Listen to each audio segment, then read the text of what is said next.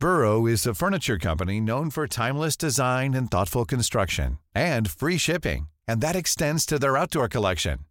Their outdoor furniture is built to withstand the elements, featuring rust-proof stainless steel hardware, weather-ready teak, and quick-dry foam cushions. For Memorial Day, get 15% off your Burrow purchase at burrow.com/ACAST and up to 25% off outdoor. That's up to 25% off outdoor furniture at burrow.com/ACAST. Hey everyone, it's Caroline from G-Thanks Just Bought It, reminding you that in between episodes, you can find me on Instagram at GThanksJustBoughtItPod. You can find products that don't make it onto the episodes and recommendations from listeners like you. So before you start this episode, give it a follow and say hi in the comments. And for a full list of every product we featured on G-Thanks, visit gthanksjustboughtit.com/episodes. See you there.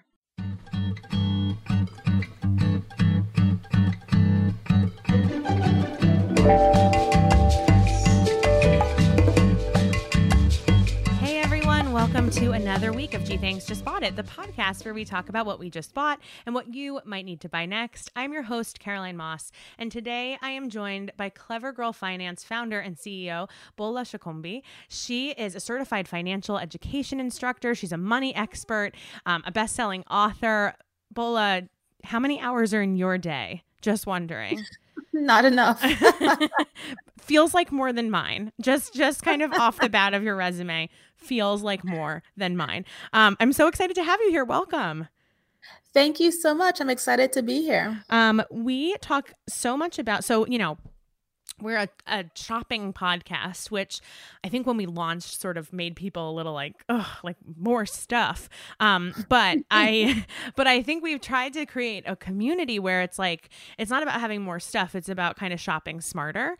And I feel like hand in hand with the shopping conversation and talking about, what's worth getting the cheap item versus the investment item is this idea of spending money. And I was really ready at the beginning of 2020 to do this whole 2020 finance plan that we were all going to do together, all the listeners and me, and just and you know what happened in 2020.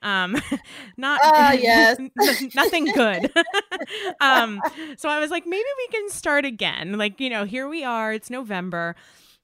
I can't believe I'm already thinking about doing my taxes for 2020, but here we are. It's November. And I was like, we have to have someone who knows what they're doing with money come on the show and just school us all. So I am just thrilled to be able to have a good, honest financial chat with you. Same here. It's going to be fun. You kind of noticed growing up that your mom was not in charge of your family finances, and your dad sort of did all of that stuff, and she wasn't a part of that conversation. And that kind of made you change your mind, or you evolved your thinking on, how you viewed money and how you wanted to sort of take control of your own finances. Was that the starting point of all of this? Yeah, well, that was kind of in retrospect, thinking about that when I got older. As a young kid, I didn't really pay too much mind about it or too much mind to it. But when I got out of college and got my first big job and wanted to start saving money just to, make my parents proud, they had sacrificed a lot for me to go to college and just be able to stand on my own 2 feet.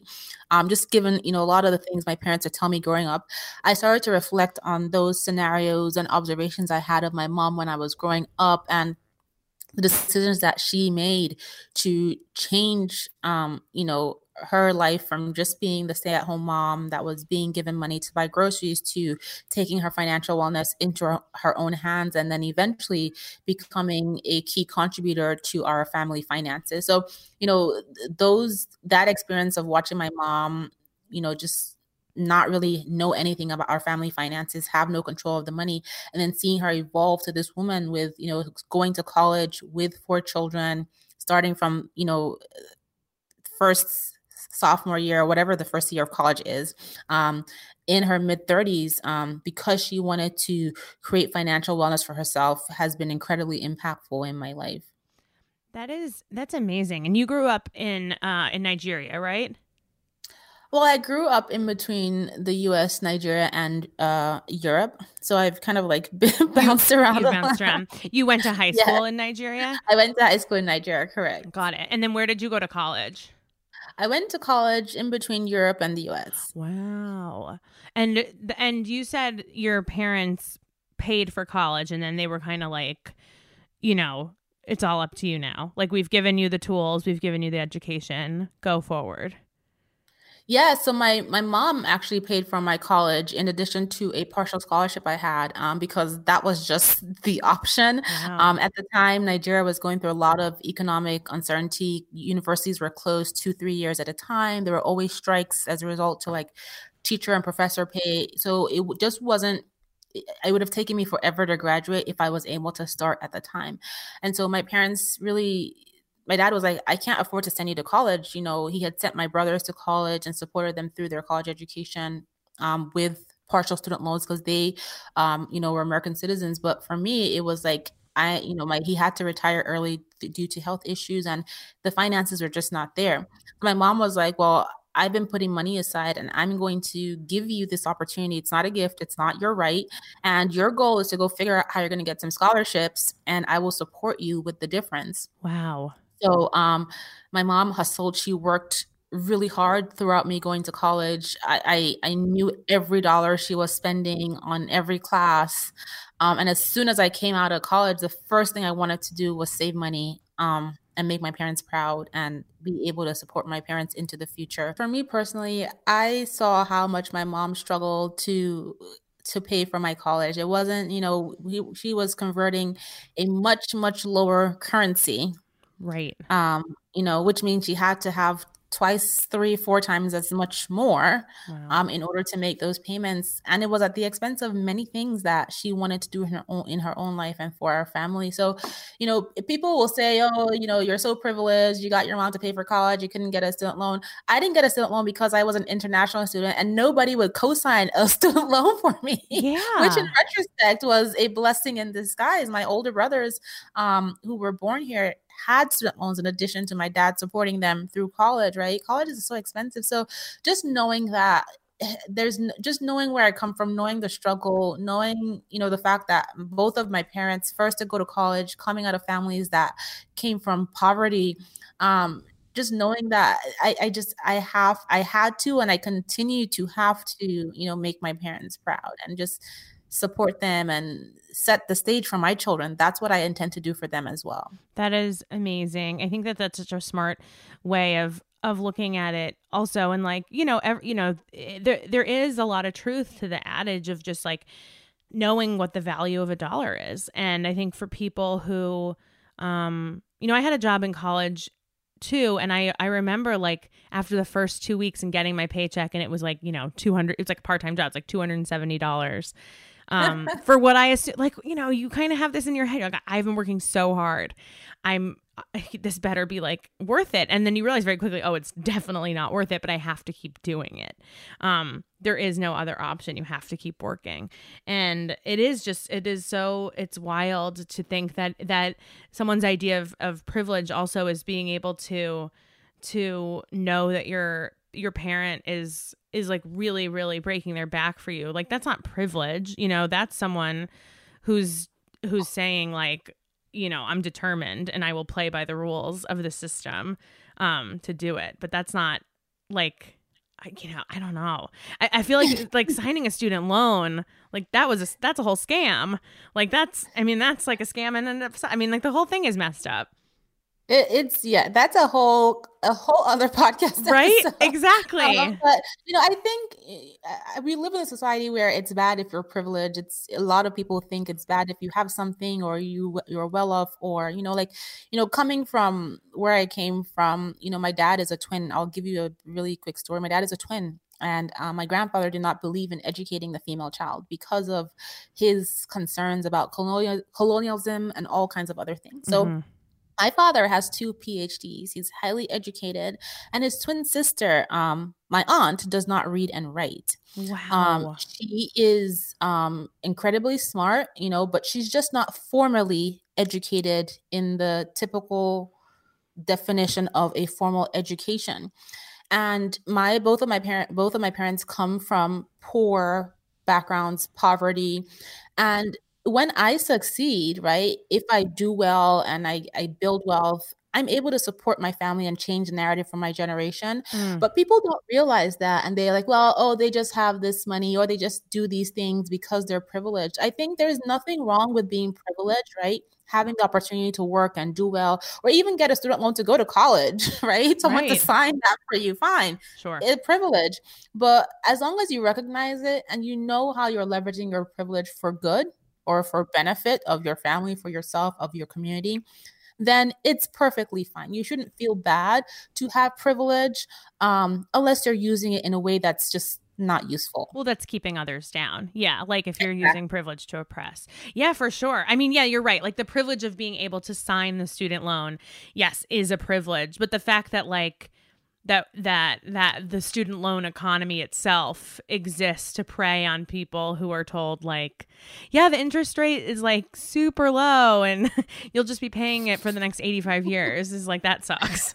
I think that's the economy of finance in general. It's, one thing that everyone needs to keep in mind when it comes to student loans, credit cards, mortgages, whatever, anything has to do with debt. Yeah. It is business. And these companies are in the business of making money. And they make money through interest. You are the product. You are the commodity. That's right. And once you're aware of that, you can start to make mindful decisions and start to correct some of the decisions that you have made and, find ways to get ahead of your student loan. So the government isn't doing much about it. You have this debt, but doesn't mean that you have to stay complacent and do what the student loan servicer is telling you. Pay your debt for 85 years. There are ways to get ahead of it, get around it, get on top of that interest, minimize how much interest they could potentially charge you over the life of your loan. So yes, these systems are working against us, but I really encourage people not to sit back and let them just take advantage of us. Oh, for sure. You have to find ways to like get ahead and fight back. In your own way. It probably would take a long explanation, but if you have a short explanation, how would you go about fighting? Tell us a way, give me a way for people to be like, what can people do if they want to do something about their student loans?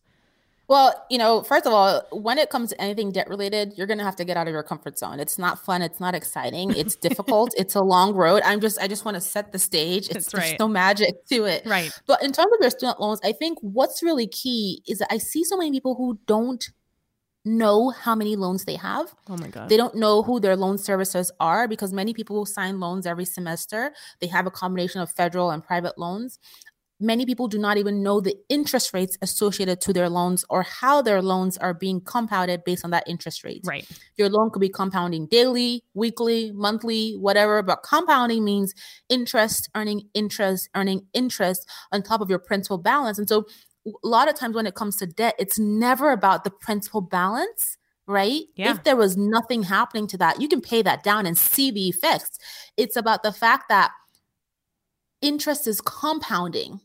And in a matter of years, that principal can double or triple or quadruple based on your interest rate and how it's compounding. And that's what keeps people stuck. So just really basically, first step, how many loans do I have? Pulling my credit report. What are the interest rates? And then using that information to create a plan. If I have a student loan that has a 7% interest rate, my goal is to focus my attention on that student loan where every time I have extra money, I make a payment in excess of the minimum payment so that at each month, my principal balance can be reduced before that compounding effect happens, and I can get ahead of that interest and pay my loan down faster. It's also simple tricks like understanding what are the details of your loan. When you typically get a loan, you're given something called an amortization schedule, similar to when you buy a house and you get a mortgage. And basically, it tells you all the payments you're going to make over the life cycle of the loan, right? Until you pay it off. Right. A lot of people are like, oh, I'm just going to follow that schedule and it's going to take me 20 years to pay off that loan. But if you look at that schedule, you will see that the lender has built in every penny of interest possible that they can legally take from you into this schedule, and it's tied to you making those minimum payments. So make minimum payments and we're happy. We are in business. You and I are going to be best friends because you, as my product, are making me money. But you want to try to pay ahead. And simple tricks with the student loan services is that a lot of times, if you don't tell them when you're making an extra payment to assign that payment to principal, it gets assigned to interest. Oh, I did And not know that. yes. So people will be making extra payments on their student loans and like, you know what? My loans are never going down. I can't get ahead of this. It's because you haven't explicitly said, hey, log into my online account, call the company each month and say, hey, listen, this extra $100, this extra $500 I'm paying, I want it to go to my principal balance. Otherwise, they're just following that schedule and taking their interest from you ahead of time. I am shocked. I had no idea that you had to actually specify, apply it to the principal. Yes, in many instances you do. Sometimes it's a button you click, right? Sometimes it is you have to call them, or write it on the check, depending on your servicer. And there's some student loan services that would tell you, oh, well, you can't make extra payments. But typically, by default, if you make an extra payment, they are obligated or required to apply it to your principal balance. So you can make a payment. Okay. So basically, that is so interesting. I had no Long idea. answer, I know. No, but that is such a good tidbit of information because I had no idea that, because I assumed if you are paying extra, it would go onto the principal. And just, yeah. And for layman's terms, like for those who are sort of even like so beginner at finance, it's totally fine. They don't teach us this stuff in school, and that's a problem. The principal balance is like if you took out a student loan for $60,000, the principal is $60,000. The interest that gets compounded is based on how much is left over of that $60,000 after every payment. They charge you interest based on that amount. Sometimes you end up paying more in interest than on the principal, depending. And sometimes people, I have friends who have been paying their student loans for 10 years and have only paid interest. Like, yes, not even close. It's by design. It is by design. Tied to that schedule. When you buy a home and you look at the schedule they give you, the first 10, 15 years of your mortgage, if you have a 30-year mortgage, is paying interest. But the way you get ahead of that is that when you make extra payments, you designate it to your principal. And this is in the fine print that nobody ever reads. Yep. And is buried in the contractual documents. But again, these companies are not here for your best interest. Yeah. They're here to make money. They're not here. And so that's right. Given the fact that they're not here for your best interest, you need to figure out how to get ahead of them, right? Yeah. And get out of their vicious cycle. Right. Exactly. We're going to take a quick break and we'll be right back. So I think you and I have something in common in that I also got a credit card in college and did not understand how it worked. And so I racked up a lot of debt very quickly, was only paying the minimum, which was like, $25, and then was getting killed with interest. And it took me 11 years to get out. And in that 11 years, it was a huge it was like learning backwards. You learn a true learning from your mistakes moment. But I went to college, right? I started college in 2005. So it was before the crash. And this was when they would have banks on college campuses, offering you t-shirts and tote bags, right? Remember? At the career fair. When you were supposed to be finding a job, they were right there. They were right there with their credit card. And their pens. And it's like, here's some free money, girl. Yeah. It's like, you want to, you make $270 every 2 weeks. Yeah, we're going to approve you for a $20,000. And I was like, nothing about this seems wrong or bad. Yeah, sure. That sounds right. I should definitely have access to $25,000. And I didn't know how it worked. I didn't understand. And the interest rate is something insane, like 27% or even something like 20% was just so much. You mean you spend $100 if you only pay the minimum, which is like $20, there's another $20 the next month. That's just interest. And you can't get out. And especially if you're not aware that credit cards are not just like free money. It's actually more expensive money, but they don't teach you that, And so I learned all of my financial lessons from paying off dumb college Domino's pizza bills well into my late 20s. And that is a really great way to learn about money. Let me tell you, when you would like to be doing things like buying a house or buying a car or like going on nice vacations, but you have to pay off like thousands of dollars in Daytona spring break fees from 2006. Yeah, that is how it goes. And So I became so interested in finances after that because I was like, how, because you feel like you've been preyed upon. A lot of it was, I blame myself for a lot of it. Like I should have, my parents are really good with money. And I think I was still at that age where it's like anything my parents do has to be wrong and bad. So I'll just do the opposite. Turns out that was incorrect. But I was always like, oh, my parents are no fun. Like they said, I can't spend $20,000 on a credit card. It's like, oh, there's a reason for that. And the reason was that I don't have $20,000. But I feel like I really learned by messing up. How long did it take you to get out of the debt? I saw that you had said like, you got a credit card when you were young and you didn't really understand how it worked and you maxed it out. Like how'd you get out? Oh, I got out of it fast because it was only $2,000, although it felt like it was $1 billion. Yes. And it could have been $1 billion given the fact that I was only earning like $100 every 2 weeks. Oh yeah. $2,000 is a lot of money when you're not making any, like for sure. Exactly. So I had to kill myself to spend it to pay off this debt. And my mom was like, listen, you must be crazy to think I'm going to pay for your college and you're going to be there racking up credit card debt. Yeah. Your mom and my mom would have a lot of fun talking. Let me tell you. Better get your life together and don't call me about your stupid debt. Yeah. That was brave. That was brave of you to even call and admit it. I definitely never told my mom. I had to. Oh my God. I had to. And I felt so guilty. I mean, knowing my mom is like killing herself to help me go to college, and I'm here getting a credit card to buy some stupid crap. What did you buy? Anyway, I have to know. What did you buy? I don't even know. You got it. I just know one day I probably bought groceries because I never had enough money to buy groceries. Right. You bought like the expensive chips. Yeah, exactly. There, yes. Exactly. And I probably bought a bunch of useless clothes. That I didn't need. I'm still doing that. I bought. So, it was nothing tangible, right? Nothing useful, nothing beneficial. Well, the food was beneficial, great, yes, but not at the interest. My interest was 24.99. You and I were probably the fanciest eaters in college. Yeah, I was buying myself like the nice charcuterie plate. I'm like, I am a 17-year-old trash bag or however old I was, just eating like really good food from like the gourmet grocery store. But yeah, like I have nothing to show for that money. Yeah, exactly. Nothing. So I killed myself to pay it off. I was done paying it off by the time I got to graduation. Wow. Oh, you're so much better than me. $2,000. Congratulations. And I'm sure your mom was like great. Good job. She's like, I don't ever want to have this conversation. Deal with it or I will kill you. Like, seriously. I didn't bring it up again. I was like, it's dealt with. Done.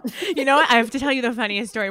So I was like, got a credit card. I turned 18 in November of my freshman year of college. And I think I got a credit card like that day. That's probably how I celebrated.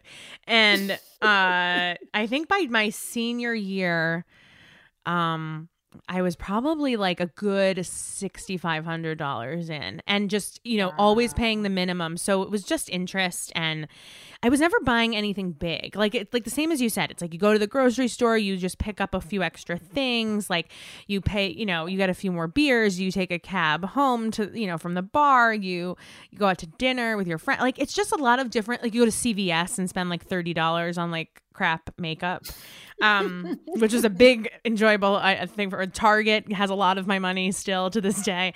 And I remember like kind of just having that stress moment where you like kind of wake up in a cold sweat and you're like, oh, like what have I done? Like I'm so screwed. Like I can't get out from under this mountain. I'm a senior in college. I don't have a legitimate job that actually pays enough money to be able to and I'm hiding this from my parents who are paying for my education. And the whole point of my parents paying for my education was we do not want you to be in debt when you get out of school so that you can go right from school to a job to like independent, like living your life. Like we are, you're not living with us for longer than like 6 or 7 weeks after you graduate. I lived at home for 2 months after I graduated from college. And then I moved into New York, which was another privileged thing for me because my parents live right outside the city. So I found a job in the city, was commuting, and then eventually moved in. But my parents didn't know about the debt. So I'm like, I had just signed this lease on the apartment. The apartment is, I live in a closet essentially with a girl I don't know. Yeah. New York. My window is facing someone else's bathroom window, which I don't recommend. And, I'm making probably $2,000 a month after all is said and done. I remember the first job I had was $34,000 a year. And when I got that job offer, I called my parents and I was like, guess what? I am so rich. Like, I am so rich. And my parents were like, that is not, that is after, they were like, let's sit down and talk about what this actually is after taxes. And then I found out and I was like, taxes are a scam. That is not fair. And I was still in all of this debt. And I remember I just finally like broke down and my parents were like livid because they were like, the whole point was that, we paid for college so that you would not be in this position. How did you get into this position by going to Target? And they were like, how much debt are you in? Like, how much is it? And I knew, I'm like, if I tell them the real number, I'm going to like, I'm going to get like, dead. I'm dead. They're going to take me out to the driveway and run me over with the car. I am dead. So I go, I think it's like it's like $2,000. And they were $2,000. Are you kidding me? Are you kidding me? I'm like, oh my God, thank God I didn't say what the real number was. Like they are screaming at me. They were like, how did you do this? But there was no help. Like rightfully so. I got no bailout. I've always said, and I wonder if you agree, because I like really want this to be a reality. Did you have to take home the baby when you were in high school? Was that a part of your high school curriculum? No, I think that's more of an American thing. Well, it definitely was for me. Yeah. Okay, great. Well, I had to take home the Cabbage Patch doll who cried. And there was like a whole curriculum about not getting pregnant. And I was like, I'm not going to get pregnant. Do I still have to take this baby? Like I'm good. Like I get it. Like use a condom, birth control, like, sex makes a baby. I'm on board. Do I have to take home the baby? And they're like, got to take home the baby. That was the nice education. Right. On our end, it was like, try it and find out what happens. Right. Come back home and die here because we're gonna kill you. Oh, they tried. The public school really, they gave you a lot. It was very scientific, but they told you what happened. Yes, I learned a lot. A lot of it is seared into my memory, and I try to repress it on a daily basis. But we did learn a lot. But I always thought how much it would have been so much more helpful if they had sent us home with credit cards. Like, Visa gift cards with X amount of dollars on them and been like, make a budget, write out a check, figure out how you pay your bills. Because all of a sudden you turn around, you're an adult and you're like, no one ever taught me how to do this. Like, yes, but if they teach you how to do it, then how are we going to take advantage of you and make so much interest off of you? Okay. You don't need to know that stuff. That's so true. Right. But how are you going to get 7 t-shirts outside the dining hall? Exactly. And 25 free pens. Right. Exactly. Right. All of those. That was the most expensive t-shirt I have ever worn. Let me tell you. It's true. It feels like a con. Like, be way less worried about teenage pregnancy and way more worried about teenagers just not understanding how a credit card works. I think also we have room to be worried about both, but I would have rather had that financial lesson. I had a friend who got her first credit card, spent $1,000 and then didn't pay it off, like then just started saving and then didn't pay it off until she had $1,000 because she didn't realize you could just pay some of it. So all of a sudden her credit was messed up because she had 5 months where she didn't pay anything because she didn't have $1,000. She didn't pay until she had $1,000. And then of course, by then the bill is $1,500. Yep. But like, and the banks are so happy, right? They love that. So how do you so you have 2 7-year-olds. You Yes. have twins. So this must run in your family, twins. Yes, they do. 2 boys, 2 girls, 1 of each? I have a boy and a girl. Cool. Okay, so you have a boy and a girl. They're 7.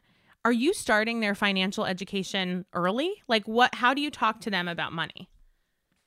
Yeah, I'm definitely teaching them about money. I mean, I teach money. I talk about money all the time. So it's something that is inherent. They see me doing it. Like, I have a couple books out. My daughter is like, I'm writing a book about money. It's just, wow. Okay. They learning by observation. Wait, you're writing the book or your daughter's writing the book? No, she's writing her own book. Okay, as amazing. I'm writing my books. Great. Because she's observing me. But for me, it's just being very intentional about teaching my kids about money because I want my children to succeed. And just living in America as children of color, as Black kids, having personal financial capacity or, Mm-hmm. is incredibly important, because when you have money, it gives you options, lets you walk away from opportunities, from situations that don't serve you. It Yes. helps you create opportunities. It helps you, you can use your dollar as your voice. You can impact your community. So I'm teaching about money. We talk about budgeting, we talk about saving, we talk about investing. I love They that. ask questions. They go grocery shopping with me, and we have a list and we have a plan. So I try to make it. Obviously, I'm not a teacher, so sometimes I teach them things that are way over their head, and they're like, "Mom, what are you talking about?" But they But let you know. kids Yeah. learn very much so by observation, and they see what I do, and they see how I spend, and they hear what me and their dad talk about, and I'm teaching them how to be owners and not consumers. So just because you like Costco doesn't mean you spend all your birthday money in Costco. It means we can buy some Costco stock and you can become an owner. Oh my gosh. So my daughter has this idea that, Wow. I'm an owner of Dunkin' Donuts. So when I'm 18, I'm going to go work there. I'm like, okay, because I'm the owner. She's like, I'm the "I wanna CEO work of at Dunkin' Donuts. Right. Exactly. I'm like, sure. Wow. I still haven't learned the lesson of not spending all my birthday money at Costco. And now I'm like, yeah, I should buy some Costco stock. Like this is things I'm 33. Like it's probably time to figure it out. That is so smart. That is so smart that they even have. I think that when you said that you take them to the grocery store and they can see like this costs this and this costs this and this is why we're going to buy this versus this, or if you buy more of this item, it ends up, it might look like more expensive on the price tag, but it's actually less because you're buying in bulk. Like those are invaluable lessons for them to be able to see it. That's real life application. And now your daughter's writing a book. Yeah, sometimes I tell them, listen, I just don't have money. Mm-hmm. You want to buy something? I don't. Do you have money? No. Okay, we can't buy it. Right. Close. End of story. Were you a big do you like Susie Orman?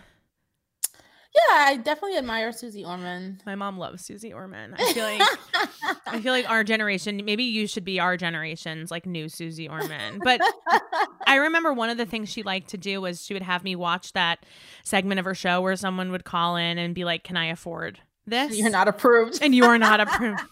And my mom's whole lesson was always like, you don't spend money you don't have. Like, just because you have $50 in your pocket doesn't mean you spend it, you use it for X, Y, and Z, or you sacrifice this to be able to pay for this. And you buy a used car instead of a new car. You don't upgrade your phone every time there's a new phone. And those were all really, I think, really smart lessons to learn. But I think what I was kept out of was the financial planning conversations that it sounds like you keep your kids in, which I think it would have been really nice to see some like real life application. Yeah, I mean, I think sometimes some parents feel like if they're going through their own financial journey, like, who am I to teach my kids about money? But I think that's the perfect opportunity to teach them, because they can watch you create your plan to pay off debt or to save or to invest. And you can start to have those open and honest conversations with your kids, right? We don't always have to speak at them. We can speak with them and just let them know how we're navigating things and how things are going. I think that's a great time to teach your children about money. Yeah. So yeah, I'm all about just finding ways to incorporate teaching your kids about money in your day-to-day life, like simple things like grocery shopping, or when they ask for snacks and how much the snacks cost and things like that. I love that. I feel like I want to know from you, Bola, like, we are going into a new year soon. There's a lot of unknowns, and as we record this, we don't know how the election's going to go. We're a week ahead of the election. I think I have a pretty good, personally speaking, I have a pretty good financial relationship with my own money, and my husband and I, we actually never merged our finances, but we have a lot of shared stuff, and then we keep our own things separate. I was such a good saver for a few years of my life. And then as the money slows down, as I think for a lot of people it did in 2020, it's harder to save because it's, like you said, it's not fun to pay off debt. Like, it's way more fun to save when you have more money to save, like when I can still get the things that I want and save money. Love that. Not there currently. So I'm working with a lot less income, but I'd still like to keep saving. And I think I've been cutting myself a lot of slack and doing a little bit of the minimum. But like, what are some like good 2021 like financial goals that, like, even small ones, like, what are ways that you think that people should be sort of, like, taking advantage of like different I don't even know. You're the expert. It's not me. Tell me what to do so that at the end of 2021, I feel good about whatever I was able to save. Yeah, so like you said, there's a lot of uncertainty going on, right? We are all navigating this pandemic that doesn't have a cure, doesn't have a vaccine, doesn't have over-the-counter medicine, and does not have a timeline, right? There's no analyst that can sit on their computer and predict, by this month and this day, we should start to see the other side and turn the corner That's right. of this thing. Typically, what happens with your general recession, they can model after historical events, but there's nothing to model after here right now. That's right. They can try, but it's like just throwing whatever at a wall and trying to hope it sticks. Yes. So what's really important, I think, for everyone is just prioritizing emergency savings, especially if you are working, you're fortunate to be working right now. Yeah. You're worried about job security. You're worried about loss of income in your household. You're worried about reduction of income in your business. Many companies are doing freezes on raises and bonuses. So if you are lucky to be employed right now, please start saving money. Really look hard at your budget. What do you not need to be spending money on right now so that you can buffer up your savings because of the uncertainty? And it's not that you're not going to be able to buy nice things. This is just focusing over this temporary period to make sure that you can feel comfortable with the amount of cash you have in the bank. If you're in a position where you're unemployed, my advice is to start thinking of ways to get creative to earn money and let go of the idea that, I have this master's degree, I have this PhD, my salary was XYZ, I can only take that kind of job, and just be open to do what you need to do to put food on the table and put money in the bank. And it might be difficult, it might be demoralizing navigating a situation like this, but it's only temporary. And it's about getting out of your comfort zone and doing what you need to survive. Sure. I would also say that once you have your savings in place, while you're doing that, for everyone, employed, not employed, start thinking about ways to generate extra income. Can you get a part-time job if you need to? Are there things sitting in your garage or in your office that you can sell right in your kitchen for extra money on Facebook Marketplace, those websites? Is there a side hustle that you can start, that you can make money, create an Etsy shop, create, an online business, and start to monetize some of your skills? This is a time to really get creative and find ways to create multiple streams of income so that if you lose one stream, you're not completely devastated. And then I would also encourage everybody to think long-term. A lot of people are seeing the stock market go through different swings and they're panicking and stressing out. But again, this is something that's happening right now, short-term. Yes. And if you don't need this money for retirement until way into the future, then it's okay not to log into your account for a while. Keep investing consistently, with your paycheck deductions while you're saving, and just don't worry about it until you get closer to your timeline. The investing and not looking at your account is such a good piece of advice. And I want to harp on that a little bit more, because I think this is exactly the kind of uncertain time where people start thinking I'm going to pull all my money. This is bad. I recently started investing in the last 4 years, which is a little late, I think, for someone whose parents I feel have been really on top of finances, because I was kind of rejecting their way of life until I realized it was obviously 100% correct.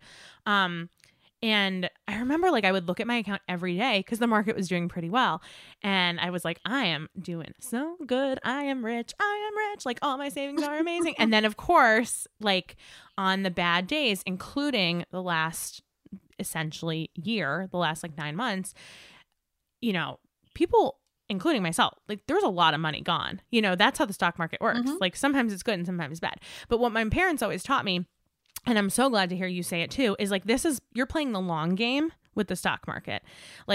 And your returns average out, to be some years you're going to do really well and some years you're not going to do really well. And then maybe the next year you're going to do really well, or 2 years aren't going to be good. The only time you have to worry about it is within the last 3 to 5 years before it's time to cash out for retirement or whatever you're using those investments for. And I think the problem now with these accounts is that they all come with an app that you could be checking hourly if you wanted to.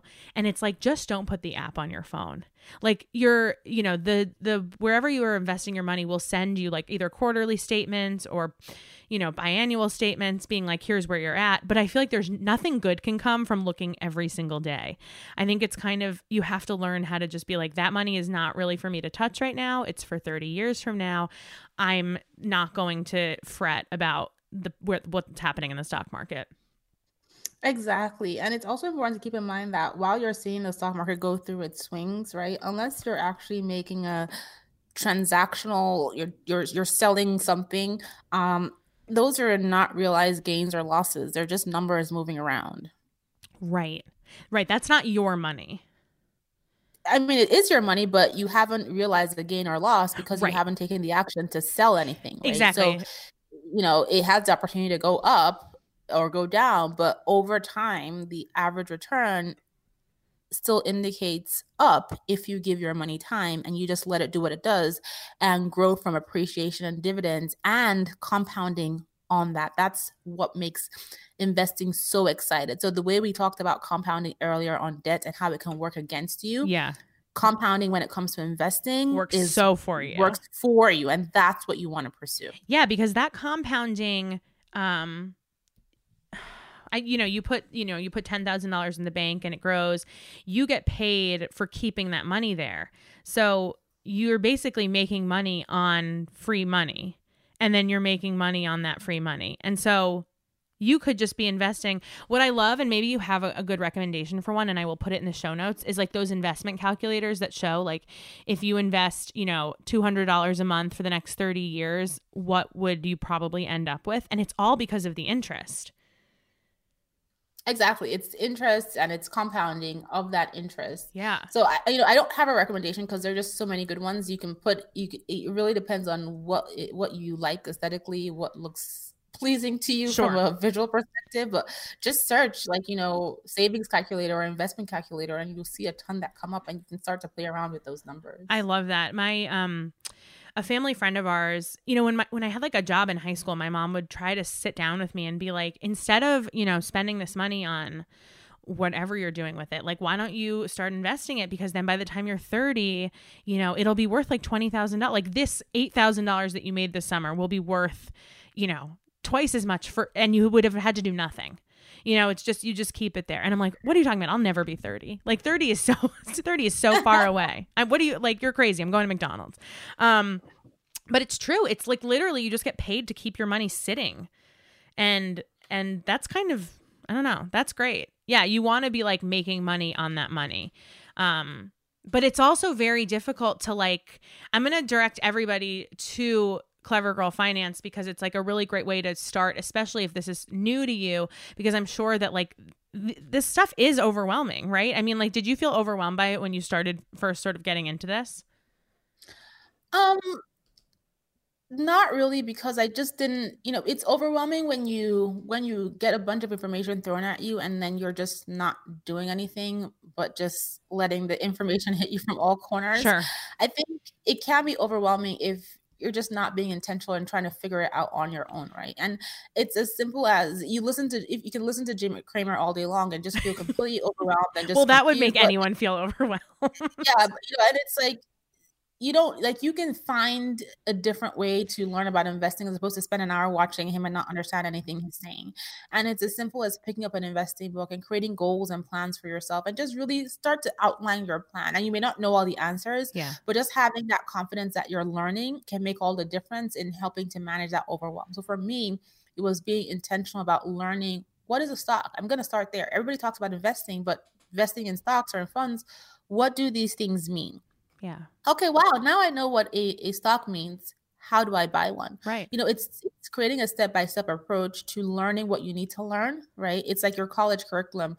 You don't just get all the books for your whole 4 years. Every semester you have classes, and every class has a breakdown of what you're going to cover every week. And it makes the whole college experience doable because you're not getting 5,000 classes Right. and 4,000 weeks of information at one go. Exactly. Right. You're not eating the whole elephant at one time, piece by piece, or however the saying goes. I think that that's really smart. And just like your daughter, we can all be the CEO of Dunkin' Donuts one day.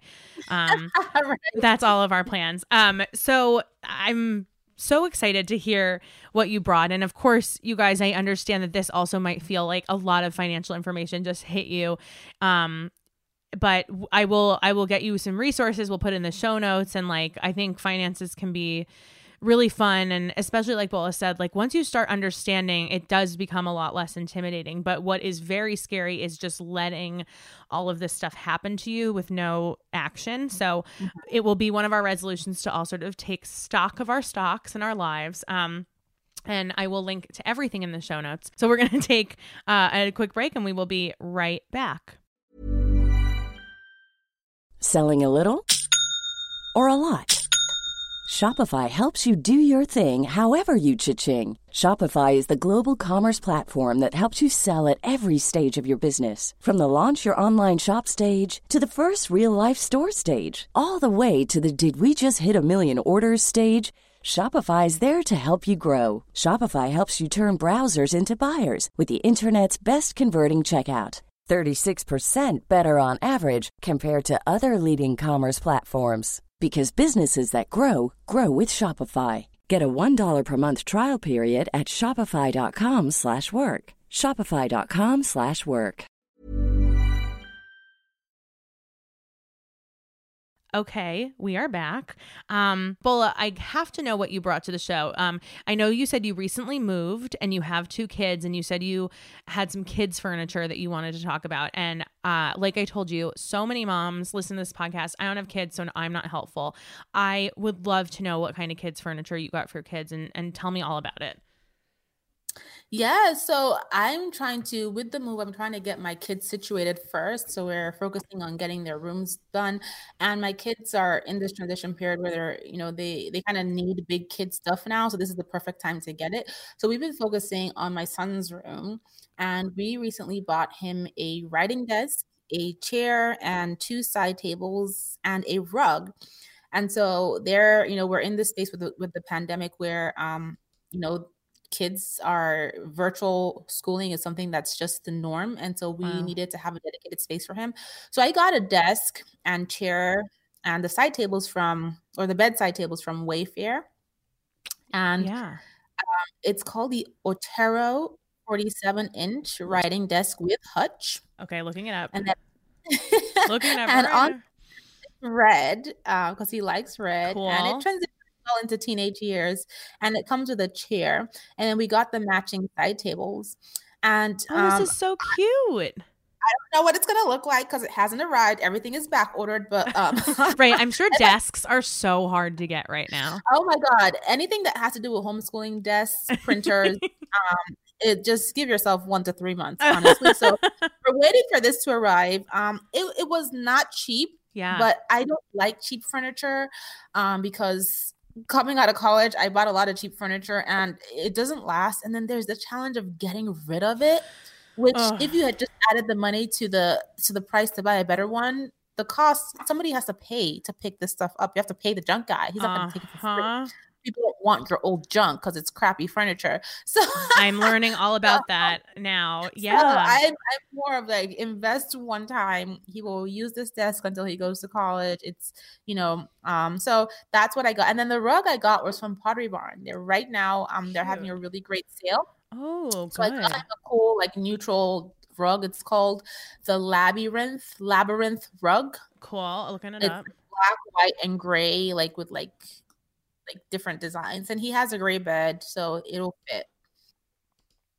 This is so cool. I think you are so right on the money with the quality of furniture. I think so. I will say I have found some amazing things at IKEA that have lasted way past their expiration date. Like, just we have a dining room table that has just been with us. It is like the 3rd member of our family. Like, that has lived in every apartment we have lived in. Like, I think Dan got it before we even met. And it's now our like backyard table in California. Like, it'll never leave leave us.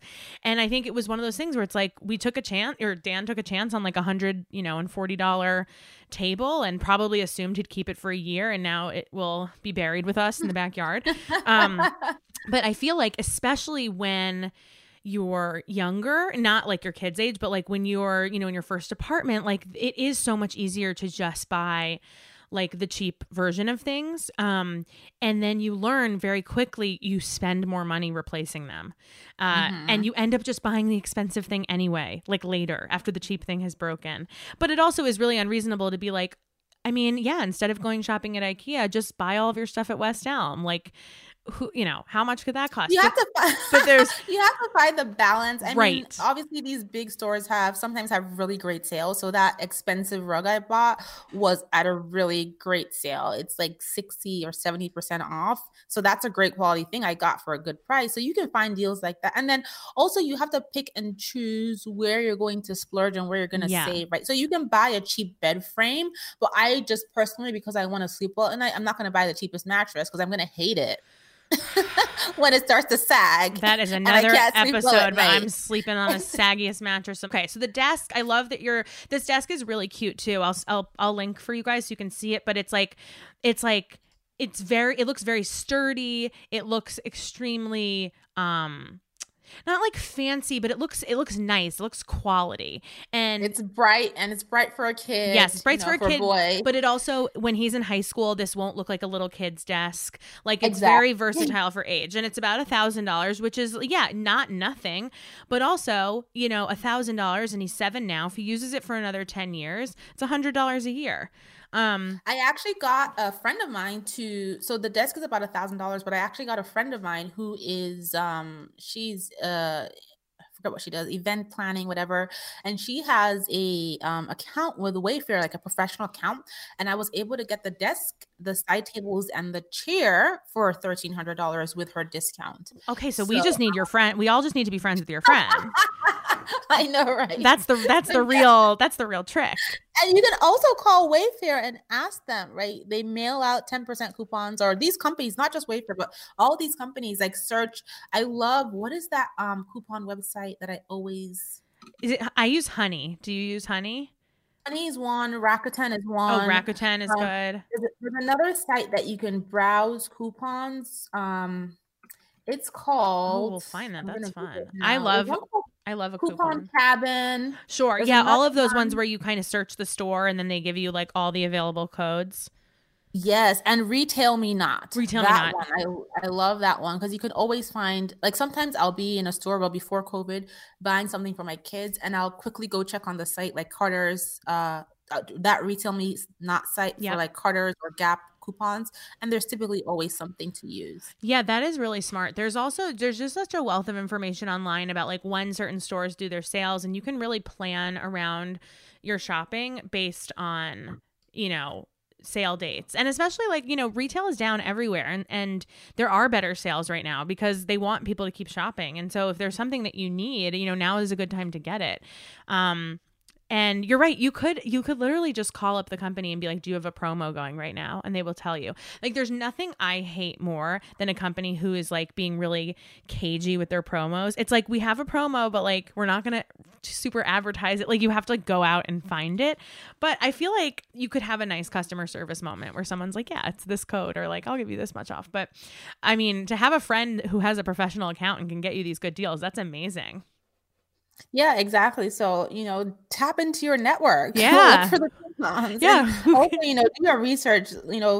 If you are in the market to buy stuff for your kids, especially kids' furniture, Black Friday is coming up. Just a little bit of patience and bookmarking the things you want to buy and seeing if they go on sale and taking advantage of that. I love that. Yeah. I mean, we are big on the Black Friday sales here, and big on a deal. So I think that's really awesome. Now, does your daughter want the same desk, or does she want something different? No, we're looking for something different, and we haven't found it at the price I want to pay. Okay, so this is good. Tell us what you're looking for. Tell us the budget. I swear there will be a listener who is going to be able to deliver exactly what you need. So I have my eye on something, but I just don't like the price. So we're looking for the same thing for her, like a table, a table with a hutch and side tables for her bed, and then a Okay. dresser. And I have my Yeah. heart on this Pottery Barn one called the Catalina Storage Desk and Tall Hutch. Okay. But it costs for the table alone, it costs like $850. And that does not include shipping or, like setting it up and that kind of stuff. Cause I cannot carry Oh, heavy this furniture. is I cannot cute. set up any. Oh yeah, no one That's wants to just be the table, doing right? that's a Um, oh, I can see, so I see the table with the drawers, but then I also see the kind of cork board the hut. with the Yeah, shelf. she So needs that's a the hut. chair and she Mm-hmm. needs a dresser and 2 side tables. So this is like $2,500 if I'm being really realistic. Woo. I'm not spending that. So I'm kind of keeping my eye out for something in the price range of what I bought for my son. Okay. But I kind of need to get on it because she's gonna see his furniture and be like, "What? Yeah, she's Where's gonna my be like, she's gonna be like, you have a favorite child, and then you're gonna, you know what? Exactly. And then you're gonna be paying for therapy for a really long time. So that's, Right?" So we're probably not gonna set up his stuff until we figure out her stuff. That's just, I guess all parents know that struggle. No one can look like they got more of anything. So this is especially okay. when you have twins. Right. Right, especially with twins. I will link this desk. This is so cute. There has to It's be so cute. there has to be a dupe out there. There has to be something. This is really adorable. Are you Yes, are you handy at all? Is your husband handy at all? no, nobody's handy in this Okay, house. cool. No. I'm not Set up either. opposite, and then we'll break the whole thing. But I do know that I got their baby furniture, which I eventually sold. And Pottery Barn furniture is built to last. Those furniture, which we got rid of when we moved, looked brand new, and I got about half price Wow. for them. It's so well made and Yeah. so worth the investment because they use it for such a long time, almost 7 years, Yeah. and it looks incredible. So I just don't want to be going through desks. Like I just want to get good stuff now and know that they're going to use it until college, and then we can change bedding, the cheap stuff, change Yeah. curtains. That stuff is easy, but like the core furniture, I want it to last. You want to buy it once and not So have I to have do my it ay again. on this. I need to find another friend somewhere who has Yeah. a discount. I'm gonna go make friends at the mall, at Yeah. the store. Like, hi. Yeah, if anyone's listening who has a hookup at Pottery Barn, call me and Oh, also perfect. call Bola. Like, where are you? We need you. Yeah, I heard they get 20% off or something like that. 25% off. Yeah, right. Yeah, if you have some sort of employee discount that we could Help me, please. move in on. This is a really cute desk. I think this is adorable. And I want, you can tell the wood is probably very heavy, very sturdy. And because there's tons of desks I think that look like this, and probably what you're running up against is this idea of like you don't want the light, cheap, breakable desk because it's going to be done for. Like one frustrated homework session and this desk is toast. Yes. So you need the sturdy stuff. Exactly. I bought a work desk. So right now I'm working on a plastic table as you and I speak. Nice. So Fancy. about I love fancy. 18 months ago, I bought a work desk. I'm like, oh, I'm just going to be cheap. I'm on a budget. I think I paid $250 for this desk. Yep. The first time we tried to move it, the top detached from the legs and it broke. And then when we tried to move, it completely collapsed. I'm like, what a waste of my money. Jeez. That is it. What a waste of my money. It It was happens. done for. And then as I was using it, it was chipping all over the whole place. The paint was fading. Oh, that's not you know cool. when you pull on the side and you feel the flap of the fake wood. Yeah. It was a hot mess. So I'm looking for a quality desk also. I have one that I got from Amazon. I'm going to show you, like, I'll send you a picture when we're off the phone of this one. It's actually for what I paid, and I think it was under $200. It was pretty quality. And the desk that all of the listeners jumped on right as COVID happened and everyone started working from home were these foldable desks. This wouldn't work for your daughter. She obviously needs a desk in her room that's like going to be there for a while. But there are these really cute, but maybe for you, these foldable desks from Amazon. They're $80 and it's kind of like a space saver. Like you take it out and you can like, for all the people who were like, I never planned on working from home, I don't have enough room, it like can go in a corner, and then you can also like put it under your bed when you're done with it. And there are some really good quality pieces, but the problem is that on an internet as big as the one that is in front of us right now, like there's too many options. And so often, Yeah. like $80 feels like the right price for like a foldable table, you know, like a slightly fancy foldable desk situation. But I understand your pain. Like $280, you don't want to see the wood, you know, you don't want to see things chipping. You don't want things breaking up. That's a lot of money. I would expect better quality for $280. Where did you get that? We gotta get them in trouble. Just kidding. If you don't want to call them out, I get it. But I would love to know. No, but some were not good. Okay. All right. I actually don't remember. It was so bad I deleted the memory from my mind. I think it was actually Overstock or one of those sites. Yeah, like I think it's a crappy desk. It looked beautiful. Of course, they always do. They always look beautiful. Do you have pets or just the kids?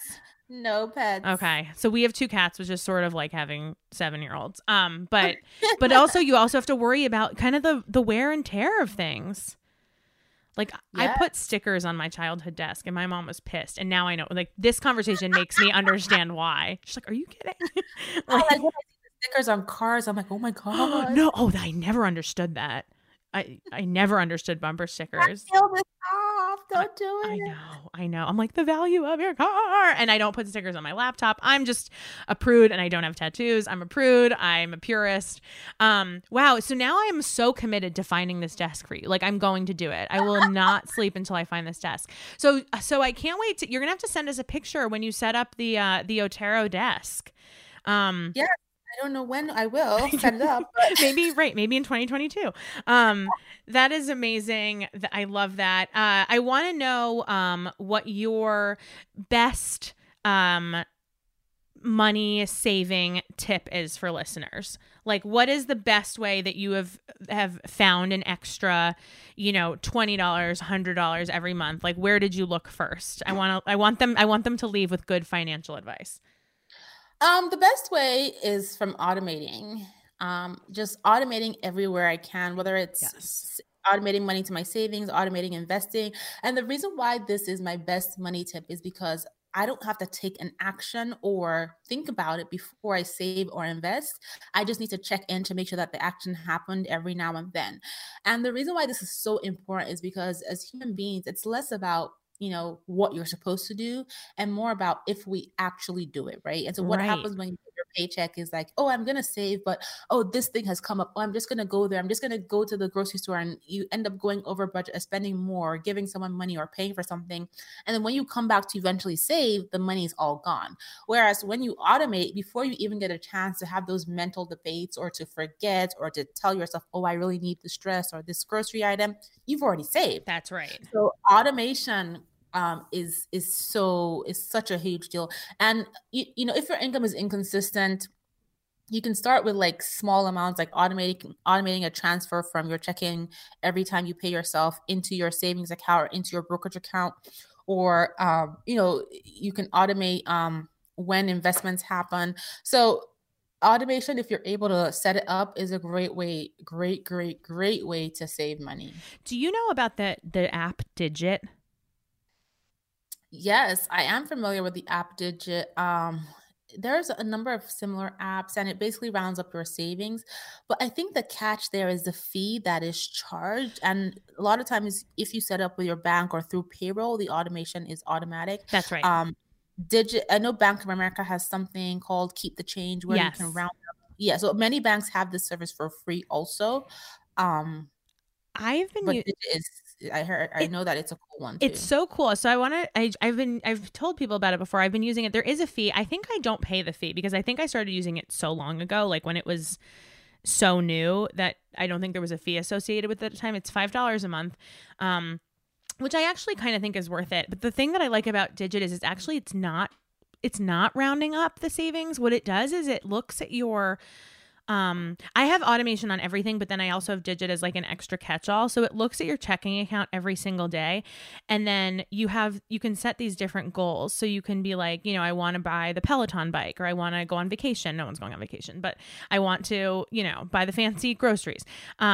And you can say like, you know, it will cost me $500 and I would like to save it by January 1st. And so it'll say, okay, so over the next 80 days, you basically need to save between $5 and $9 a day to be able to reach this goal. And then what it does is it looks at your checking account It works in tandem with your bank account.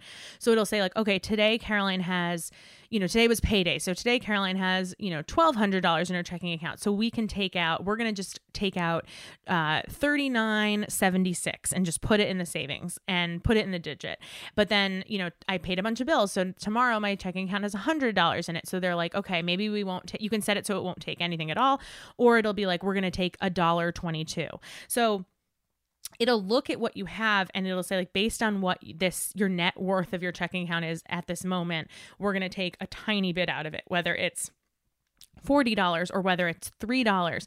And then every day it's a little bit more. And then you hit your goal, but you don't even realize it's happening.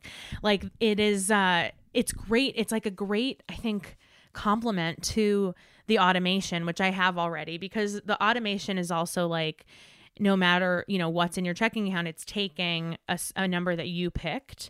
But I feel like with Digit, what's kind of cool is like, okay, you only have $200 this week. We're still going to take $2.75 and we're going to save it. So it kind of takes away that excuse of like, I don't have enough money. I can't save any money because I don't have enough money.